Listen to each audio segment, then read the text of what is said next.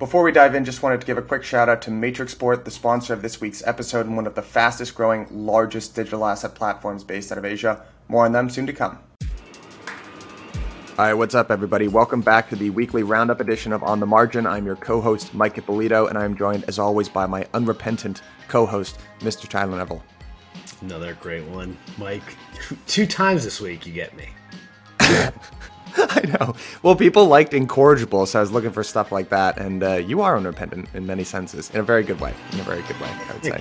All right, let's get right into it this week. I know we're leading up to the 4th of July, so you guys don't want to hear us blather on too long, but we'll still give you the big stories of the week.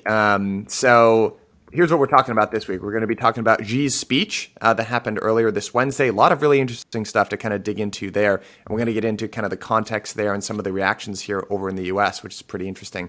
Next, we're going to be talking about the jobs report that just came out today, which was a beat, but it did not still hit that whisper number, so still fell below Wall Street expectations, but stocks went up. We're going to be talking about that. And finally, it was a bit of a slow news week this week, but something that has not escaped our attention is what's going on with NYDIG, which continues to be maybe the best executing company in crypto along with FTX. They're doing a lot of really interesting integrations, and a lot of the infrastructure stuff they're doing has gone unnoticed. So we're going to dig into all that stuff. If Tyler can stay awake. Tough sleeping week this week for you, buddy. Very, very tough. Did not sleep much. Nightmares for 3-year-olds is not fun. Oh, buddy, I can only empathize with that. I'm not You know what? You look lovely. Tyler. Oh, you know what? I actually want to do a shout out. This is I think the first roundup they were doing that's sponsored by Matrix Sport. So you'll hear from them later, but excited to have them on. Genuinely, what an amazing company they are, honestly, in terms of what they're doing. So there's going to be some ad roll that's coming through later, but genuinely, super impressed with these guys. Highly recommend you go check them out. All right, now let's get into this story, this first story here, which is Xi's speech. So I want to start with just kind of setting the scene about why Xi was giving this speech in the first place and what it kind of means. So this Wednesday marked the 100th anniversary of the China Communist Party, the CCP, founding, and Xi Jinping delivered a very fiery speech, which was largely seen as being aimed at the United States. To just give you guys an understanding, in case you didn't actually watch it, this speech was delivered to 70,000 members of the CCP at the rostrum of the Tiananmen Gate in Tiananmen Square. This is a very historically relevant scene for two reasons. So 72 years ago, Mao Zedong stood there and declared the People's Republic of China. So on the one hand, it's a monumental historical transition, right, that happened at this exact same place. At the same time, in 1989, you actually had Tiananmen Square, which was kind of a black mark, right, in that history of Chinese government in general, where obviously they murdered several hundred or 1,000 student protesters in kind of this days-long occupation. So really just a lot of interesting historical overtones going on there. There was a lot of different interesting things to kind of pull out, I think, in this speech. They touched on kind of the Uyghur situation. They said what Xi actually said was, "We will not tolerate sanctimonious preaching."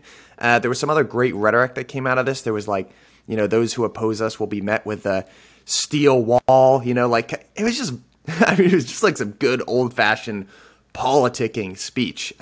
Very much seen as being kind of aimed directly at the U.S., especially with that sanctimonious preaching line.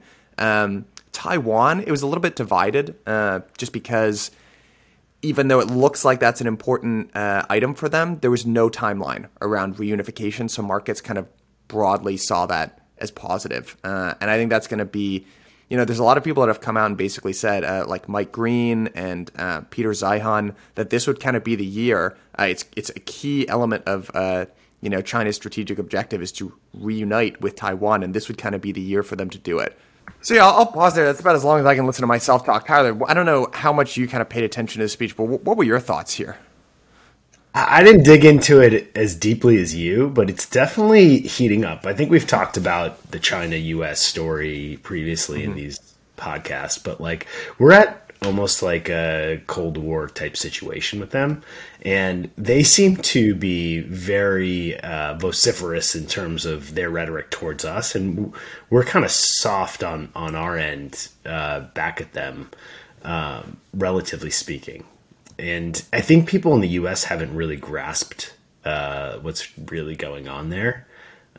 Two of the biggest world economies basically clashing right now, and Xi has that autocratic power, and we're kind of caught up in, I think, a little more bipartisan politics. So I don't know. My perception is we're going to probably have to be forced to. They're going to put us in a position, likely over Taiwan, to be a little bit more forceful on our end. Yeah, I agree. I mean, I think there are two different ways to frame this, which is basically over the last 20 or so years, people in the U.S. have been kind of hearing this narrative that, hey, China is eating our lunch. In terms of GDP, they're going faster than us. They're going to overtake us as the world's largest economy in a period of time. And if you look at the trajectories of growth, it tells kind of a not so great story for the U.S. On the other hand, if you go back and look at the 1980s, the same thing was being said about Japan. And honestly, the manufacturing center of the world back then was Japan. They were so much more efficient than us. They kind of brought cultural stuff into it, where they were like, maybe their way of life is superior to the U.S. Obviously, we kind of know how that story ends. So, and the question is how is it going to turn out for the U.S. and China this time? Obviously, nobody really knows. But I think one of the interesting things for me about this speech was just it highlighted how differently these two governments really think. And there's lots of stuff under the hood too. Like, I don't know if you caught this one. Basically, the U.S. Congress put like a sanctions bill together that says like you can sanction companies on doing not like basically like slave labor and stuff. And then China within 2 days later came back and created an anti-sanction law and said that anybody who puts sanctions on us, we can go after them personally and their family as well. And it's like this like little political battle that goes back and forth between China and the US. And they just move so much faster because they only have that one party state. And we'll probably have to make it like a really bipartisan effort to combat that, because that's our biggest flaw, I guess. Yeah, I mean, is it a feature or a bug? Because at the same time, that kind of strongman, it's just a trade-off in terms of governance, right? So a unified government like that, at the same time, you basically seen Xi like successfully co-opt an entire country, and there's a lot of look, I get that this is very political, but there's a lot of human rights abuses going on over there as well, and there's a lot of reasons why you should be concerned as a citizen. And even if you just look at how, the U.S. response to COVID versus the Asian or Chinese response to COVID, on the one hand, you could say, wow, they really handled that a lot better than we did. On the other hand, look at how many personal freedoms they gave up by doing that. I mean, they were literally tracked when they left their apartments and came back and stuff like that. So I think it's just a cultural decision on the part of the U.S. to say, hey, we don't want to surrender that much power essentially to the government. And our system right now, I think it's too far on the other side, but almost sometimes that indecision or just getting more people's opinions involved doesn't allow you to move as fast. But maybe with a government, you're not trying to optimize for efficiency, you're trying to optimize for something else. So yeah. At the end of the day, though, like, look what happened in Hong Kong. Like, the CCP shut down just like last week the Apple Daily newspaper in Hong Kong, which was Jimmy Lai, a Democratic newspaper there that had been there forever, and literally put him in jail, shut down that outlet. And like, the U.S. didn't say, it wasn't in any U.S. media, like zero U.S. media. And that's like a big, just like the Tiananmen, the Xi's speech in Tiananmen Square. Like, these are overtures of basically saying like, we don't want democratic rule. Like, it's a shot across the bow to the U.S. We're not even paying attention to it, or it's not even becoming a big deal to like the U.S. because we're still caught up on like, I don't know, I think wokeness and like ESG. Rather than like, hey, there's this big country over here that's like smashing democracy and like probably moving across the ocean. I don't know. I think it's a bigger deal than the mainstream media gives it credit for. So I think we should be talking about it more. Agreed. And, it'll be interesting to watch. I mean, nobody's even really talking about these now, but the Olympics are coming up later this month. So it's less than a month away. I think they start in Tokyo on the 23rd. A lot of these international narratives tend to play out at the Olympics. So it'll be really interesting to kind of watch that very public stage and how these different countries interact. I think you might see some maybe friendly competition extending into slightly more than friendly competition between the two countries. So I don't know. We'll see how it all shakes out. But I would keep two eyes on the Olympics. I think it'll be interesting. Yeah, I'm excited. It's also, post-pandemic, kind of back to normalcy. It'll also be exciting for humans for that reason. Yeah. And then the last thing we'll say just as well. So looking at the Chinese stock market actually tumbled Friday. Today we're recording this on the 2nd, a day after this speech was made. So the CSI 300 index, which tracks the largest stocks listed in Shanghai or Shenzhen, tumbled 2.8%, led by declines in shares of distiller, I'm not going to try to pronounce that, and financial conglomerate Ping An Insurance. So what's interesting here to note, because apparently what analysts were looking for over there was signs of easing credit stress. I will say there's a lot of pretty interesting implications, like political implications, from this speech that seem to get ignored. Maybe this is me putting too much weight on a speech like this, but at the same time, I think for a very long time, we've been kind of looking at the Fed and monetary policy as deciding what's going on in markets. Earlier this week, we talked about this shift from capital to labor. If there's going to be that shift, which impacts basically all asset classes, that's going to have to be driven by politics. So I think it's just something to note that market participants might be used to essentially ignoring politics or political statements where those might continue to play a more important role than they have for the last 20 or 30 years. So just something to highlight there. Couldn't agree more with that. In generational turning points, I think politics play an even bigger role. I was going back to FDR and the New Deal. That was enormous and basically set up a lot of stuff, for the next 30 years. But I agree. You know what's also fascinating is you're getting I don't know if you saw the Charlie Munger interview on CNBC this morning with Becky Quick, but he essentially kind of backed Xi against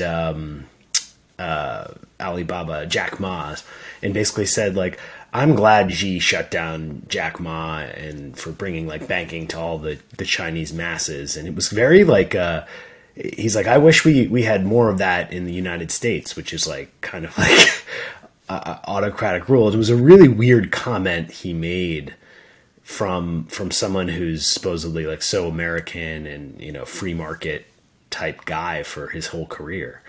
And you also have Larry Fink. I don't know if he said something similar where it's markets love certainty. They love autocrats. They love, and which is just so not true. They don't love that.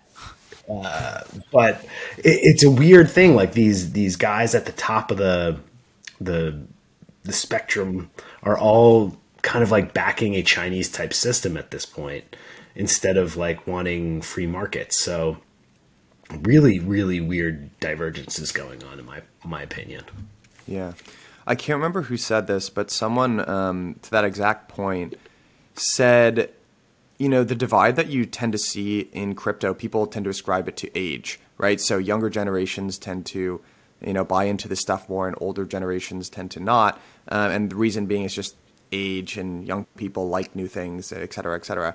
But someone else, I can't remember who did this, they framed it in a different way and basically said it's not about, that's the wrong causal thing. It's actually the amount of incentive you have to keep the current system running in the way that you do. And to whatever extent you essentially have exposure or an interest in the current system, you will not be interested in crypto, right? Mm-hmm. And to me, these are both really interesting instances of people that have a huge incentive to keep the status quo moving. And they're going against what they've said for their entire lives prior. It's just, something's just not adding up, something's just not adding up there. It just reeks of hypocrisy unless I'm not understanding it. right? Like you've controlled like what Charlie Munger and Buffett have done. They're short volatility. They're selling insurance, which is short volatility in my mind. And they're trying to basically put like a bell curve on, outcomes. And if you can't control the banking system, then you can't really sell insurance and risk-based stuff. They'd rather, they control everything and then they can figure out where the best risk reward is. And they'd rather that power than actually giving, people like Jack Mallers is trying to like give banking to everybody through like a decentralized system, which is such a democratic and like free market based principle, which I think is like less hypocritical. And that's the younger generation that we're kind of like, we've seen bailouts for the past 15 years consistently for everybody that's been in power. And, generally, look at the average CEO is like 68 years old and that keeps rising. So there's less equity in this system, yet all these guys want to keep it the same going. And it's really fascinating that they haven't looked at the next generation and be like, hey, let's pass them down a great, like, well-functioning system. And now all these things are colliding at once. You have the autocratic rule of China. You have, the fourth turning in the United States. You have decentralized finance, and then you have a centralized system. And I don't know how it's going to play out, but, it's coming to a head somehow. Yeah, I completely agree. I guess this is just the classic, Clay Christensen disruption framework, right? Where it's just incentives, right? They have a large financial, essentially equity stake in the existing financial system, and it prevents them from taking a serious look at this alternative. I don't know how to say it anything other than that. Yeah. Well, I think what you and I see is the growth of a system like that is usually stifled because there's so much bureaucracy in it at this point, and you can't really grow. Whereas like in crypto, things are growing hand over fist. Like new companies are popping up daily. It's getting financed, and $2 billion raised by Andreessen, just last week, and all these things basically have such growth to it. And tailwinds. And we see that firsthand. I don't think like the Buffett and Munger, they want slow, predictable growth, which doesn't happen when demographics are rolling over. I think you have to go to these new areas. Yeah. No, I completely agree. And like the other thing about disruption as well is that, if you actually dig into the framework that guy lays out in his book, is that the disruption comes from there's a large he uses it within the context of companies. So the incumbent, it actually doesn't make business sense for them to focus on this new segment because the market for it doesn't quite exist yet. So like he uses the example of IBM essentially selling mainframe computers and why they missed the personal computer. So IBM for a long time when computers were much larger and more expensive, they would sell them to corporations, right? And there would be these like $5 million accounts, right? They sell one mainframe with like all these services attached to be like $5 million. Amazing, great business. So then all of a sudden the advent of these new personal computers comes along and they're like, well, I have to sell, 10,000 of these personal computers to like equal one mainframe. It just doesn't even make sense, right? Mm-hmm. He argues the reason disruption happens is because it's not because they're lazy or there's bureaucracy. It's just like, look, this doesn't make business sense, right? Business principles tell me to focus on my bigger existing legacy business where I'm making more money. And that's why they all miss these trends because these markets don't exist yet. So if you look at something, hit me, what? Well, that's a great transition into the next story, which is NYDIG, right? Man, yeah, NYDIG is just... Because they're really doing that, right? Like I'll let you speak, but they're trying to cause it from the ground up. And why don't you give us the breakdown? So I swear to God, NYDIG is not a sponsor of this show. They're just, although NYDIG, if you're listening, hit us up. Basically, on the editorial side of our business, I've just been noticing these stories flowing through, which is like NYDIG partnership here, NYDIG partnership there. And for whatever reason, I just decided to dig into it this week. And the breadth of partnerships that these guys are striking with traditional banking, kind of service providers, credit unions, etc., is massive. And the stat that I want you guys to take away here before I kind of get into some of these details is that NYDIG, across all their recent partnerships, will now support Bitcoin buying capabilities across 48.5% of all retail banking customers at U.S. financial institutions. That is absolutely unbelievable. Maybe aside from Coinbase, no one company has done more to expose U.S. consumers to Bitcoin than NYDIG. What's going on, everyone? Excited to talk to you about one of my favorite new companies in the space, a company called Matrixport. If you're a longtime listener of the show, you know we spend a lot of time talking about this crazy environment of low yields that we're all living in. The big question is, if inflation is around the corner, how are we all going to protect our wealth?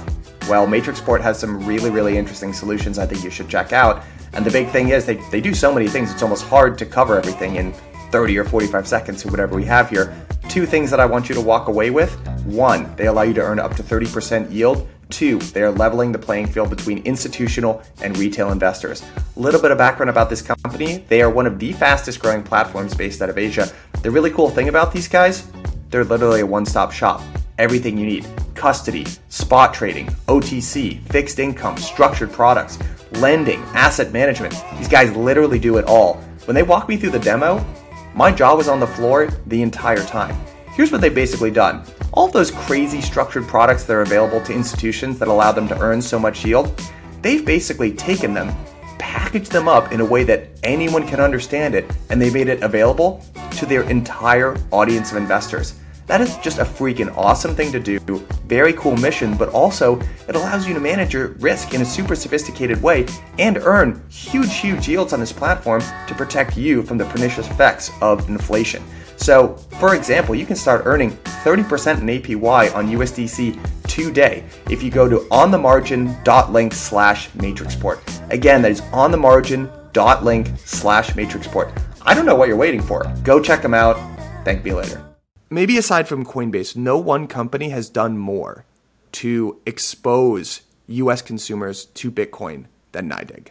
And here are some of their recent partnerships. So the one that got some attention this week was NCR, but recently, within the last couple of months, they've announced partnerships with FIS, Fiserv, Q2, Alchemy, and then NCR. So basically, to get into some of these, like NCR, it's this enterprise payments company.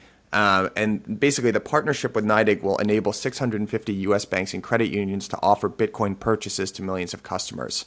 So the partnership will provide an estimated 24 million customers with the ability to trade cryptocurrency on mobile applications developed by their payment providers.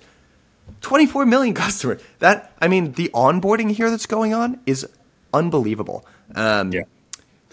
I think this stat, too, is like most consumers in America don't really trust like Coinbase because of the Mt. Gox stuff, and they would rather own crypto in their own bank accounts, which makes this move totally. It's a huge move. Very under. I agree. Yeah, I agree. Like most of the trust still exists within the banking system, right? Mm-hmm. So. This happens on the institutional side as well. David Mercer over at LMAX has done a great job of talking on recent Blockworks webinars and stuff about how if you're an institution in the space, like just getting banks involved, investment banks, it just greases the wheels, right? Because they have they have long-standing relationships with these banks. They can work on credit. They can kind of fit within their current ways of working. And, again, the framework to look at Bitcoin adoption is just to look at eliminating frictions and bringing capital on board. And the more you can do that, the more successful Bitcoin is ultimately going to be. I do think there is a question, it gets raised by guys like Ben Hunt, about what you're really doing then at the end of the day, right? Because the promise of Bitcoin is to bank the unbanked, and by slipping it into financial institutions, you're kind of losing some of the value proposition. I don't tend to think like that, actually, but it is worth saying that I think that's something to point out, I would say as well. Yeah. And I think if you have the ability eventually, like once the on-ramps get better and better and better and people are more familiar with the product, it's like the internet. Like you were too young for this, but like when you'd have to Are you aging me, dude? Are you aging me? Like you'd have to dial up your internet, and then like there was a process. It was hard to get on the internet sometimes, and now we all take that for granted, and so all the user interfaces are easy. So it's probably one of the first logical steps, and then in 10 years we'll look back and be like, that was stupid. We own Bitcoin through our bank. Yeah, I know. I think, and I got to be careful with the amount of emotion that I let seep into this. David Shepard, shout out David Shepard, calling me out in the YouTube comments. I'm going to call this the David Shepard speed limit before when I start feeling myself get too emotional. But here's what I think. I think ultimately this is extremely bullish. I think takeaways from all these partnerships that NYDIG is leading is that the really great companies in crypto get built in bear markets, not bull markets. So you can look across like Coinbase as an example of that. You can look at FTX as a much more recent example of that. And you can look at NYDIG. So all of these moves that aren't moving markets whatsoever right now when sentiment is down, you can bet that the next bull run, they're going to reap the benefits of this in a huge way. So that's one takeaway for NYDIG. On the other hand, just talking about, I don't know, I think I'm starting to see very differently kind of the Bitcoin versus some of the other communities in crypto, most notably DeFi right now. And if you think of Bitcoin as a store of value play, right, against governments debasing their currencies, store of value plays aren't permanent trades. They're just not, unless you're betting on the end of the world. Which I think a lot of gold bugs and Bitcoiners, honestly, that's what they default to. But I personally don't think that the world is going to end or we're going to be in dire financial straits forever. And I think when you look at something like DeFi, what's so interesting about DeFi is just it's a developer first kind of sandbox for creating financial applications. That's a little bit more interesting. So when I kind of look at those two spaces, I don't know. I think the DeFi side is a little bit more exciting right now. But I'm although myself. This Bitcoin DeFi stuff is starting to heat up. Like Dan Held wrote, recently about Bitcoin being, the best collateral and why you'd want to write DeFi on top of Bitcoin instead of Ethereum. So I don't know. There's some battle going on there for sure. I want to be careful about how I say this next thing. I very much believe in Bitcoin. I think Bitcoin has a phenomenal future ahead of it. I very much believe in DeFi. I think DeFi has a phenomenal future ahead of it. I think Bitcoin DeFi is the new blockchain, not Bitcoin. I don't know how to, because it doesn't make much sense. Okay. Doesn't make sense. I haven't dug into it as much. I just know that all the Bitcoin maxis are talking about it now. I don't know. Not only does it not make sense to me, why can't you just let Bitcoin be what it is?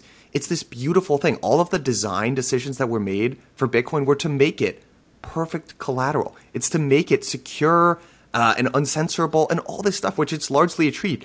Why would you try to dilute that with the stuff that's going on in it doesn't really make sense. You're trying to jam something where it doesn't belong. You're actually diluting the core value of the asset, which is just safety, security, uncensorability. I don't know. I really pretty strongly disagree with it. But and on the flip side to that is Anthony Scaramucci's launching an ETH fund, right? The Mooch. Yeah, he is. Yeah, he is. So could be more institutional capital behind that. I think there will be. All right, and then there's the last story here, moving out of crypto for a little bit, is the jobs report that just came out. So again, we're recording this on the 2nd, but U.S. June non-farm payrolls rose 850K.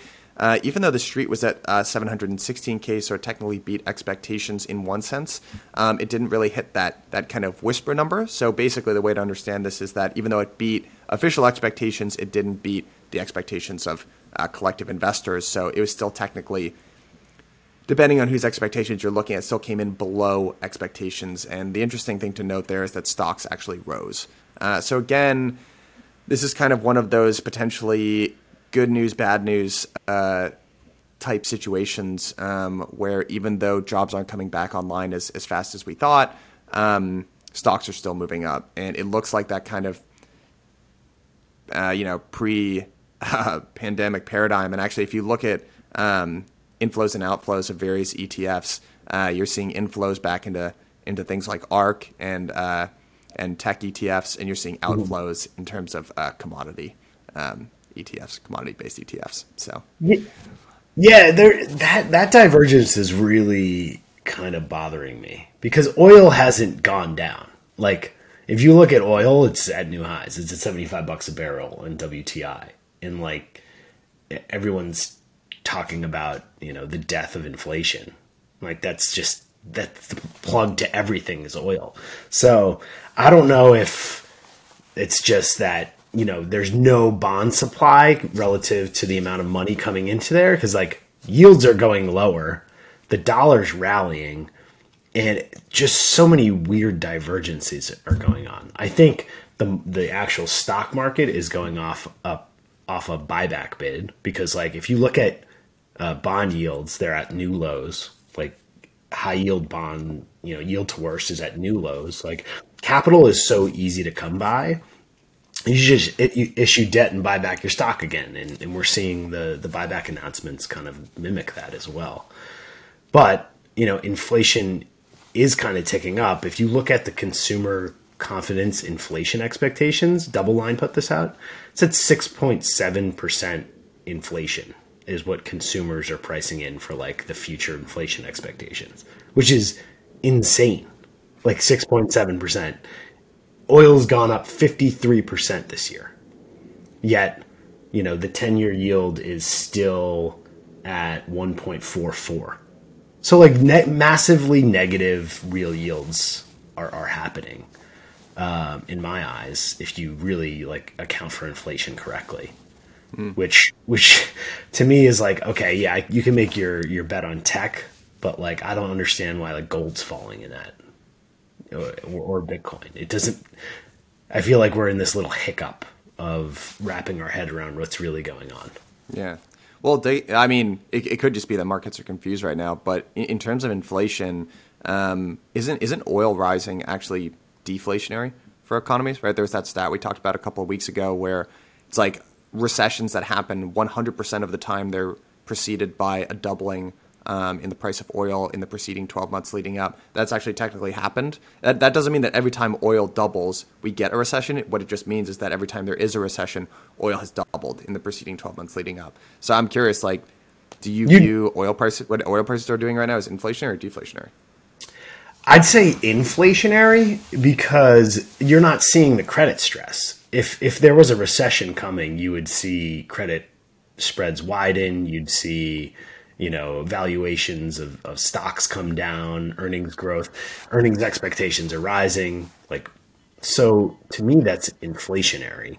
And they also have this infrastructure plan that should keep growth, nominal GDP growth rising as well. So I think it's inflationary, but like if we did see credit spreads roll out, like blow out, bonds sell off, stocks sell off, and oil rise, then that would be the deflationary, like, holy crap, get out of the way. But right now, that's not what we're seeing. Yeah. Is it possible that this environment that we're in right now actually looks not too dissimilar from where things were essentially pre-COVID, right? Although there are some key levels that have been that they're like yields are lower. Like yields people thought were low going into COVID. They're even lower now, but it looks like they're just stabilizing around a lower level. Gold is doing nothing. It looks like tech stocks are set to rally. Buybacks are coming back. It's almost like, hey, that little this weird year and a half, guys. Sorry about that, but now we're back to the plan. Of pre-COVID. Yeah, except unemployment is a lot higher, and wages are rising. So yeah, but I agree. Like that's what the capital details, Tyler. You and your details. Little thing like unemployment. But it does feel like that narrative is back for sure. I'm not gonna. I do have some more qualms than I used to about it, but yeah, it feels like we might stay on that path. It does look overbought in the short term, though. I mean, look at the RSIs are really high in tech shares. So. Yeah, I actually read. So, I mean, most of the rallies being driven by large cap tech, but actually, right now it's like 50% of stocks, and I forget, like the S&P or the NASDAQ. I shouldn't talk about stuff I'm not 100% sure, but are actually in a downward trend. So, below the hook. But yeah, exactly. Right. It's under the 50-day moving average, I believe. Cool. Mm-hmm. That's why I got you here. But yeah, so I don't know. Yeah, I agree with you. It's kind of tough to fully wrap your head around what's going on. I feel like looking at the market, basically, I know what Double Line put out. I know the narrative that inflation is picking up. I understand the reasons why it should, but doesn't it seem like the market is saying that they don't expect inflation? Because it's not. That's not how the market is behaving. Basically, the bond market is saying it's transitory. That's the bottom line. At the end of the day, it's like, I don't know, if oil goes up to 100 and the bond market still doesn't react, like, then maybe we're in a whole new world, I guess. Yeah. So. Now, walk me through logically here. So basically input or energy in general as being like the largest input cost for an economy in general. Is the idea of why oil would be inflationary because as that input cost rises, essentially sellers of goods and services need to raise their prices to compensate for that input cost going up? Yeah, or just eat it and then your margins get squished. Right. But theoretically, if oil goes up and then they pass it through to consumer, then the consumer wants rising wages, and then oil goes up more. It's like that self-fulfilling cycle of inflation that we haven't really felt since the 1970s, where it's like rising wages, rising oil, rising wages, rising oil, impacting eventually the corporate. Yeah. Well, the big overhang there is not just, I guess it is all about just wage pricing power. So the big overhang there is essentially this enormous economy that we've co-opted their labor force in the form of China. And it is kind of interesting in that they look like they're trying to transition from a production-based economy to more of a demand-based economy, right? As they've brought all these, 850 million people out of poverty, they essentially want a higher standard of living, and they're making that transition right now. So that could actually have huge implications in terms of, wages in general. That could essentially drag global wages up if China successfully makes that transition, which it looks like they're trying to do. Absolutely, and that's hard to. How do you manage that with like a finite amount of, I guess, natural resources? If a billion more, 800 million more buyers of things have more pricing power or purchasing power, then watch out. And I think that's why you keep seeing these headlines from China like, oh, we're going to release stockpiles of this. We're going to make sure the inflation's not bad. They keep like releasing their strategic reserves to keep that kind of under wraps. And maybe that's really the driving force of a lot of the deflationary things that are going on right now is China releasing some of that stuff, like copper, Yeah, absolutely. Who knows? All right, buddy, let's wrap it there. Give a short show for the people this week. You got any big 4th of July plans other than taking a nice long nap? Yeah, hopefully a nap. Celebrate our independence. Do you know that, British people call it Trader Day or something like that? No way. Yeah, that's pretty funny. Do they really? That's hysterical. All right, if you're from the UK and you're listening to this show, comment in the YouTube section about whether or not that's true, because I'm very interested in knowing. All right, everybody, this was a lot of fun. Be safe out there. Don't drink too much, or do, but just be safe about it. And we'll see you after the long weekend. Yep. Take care.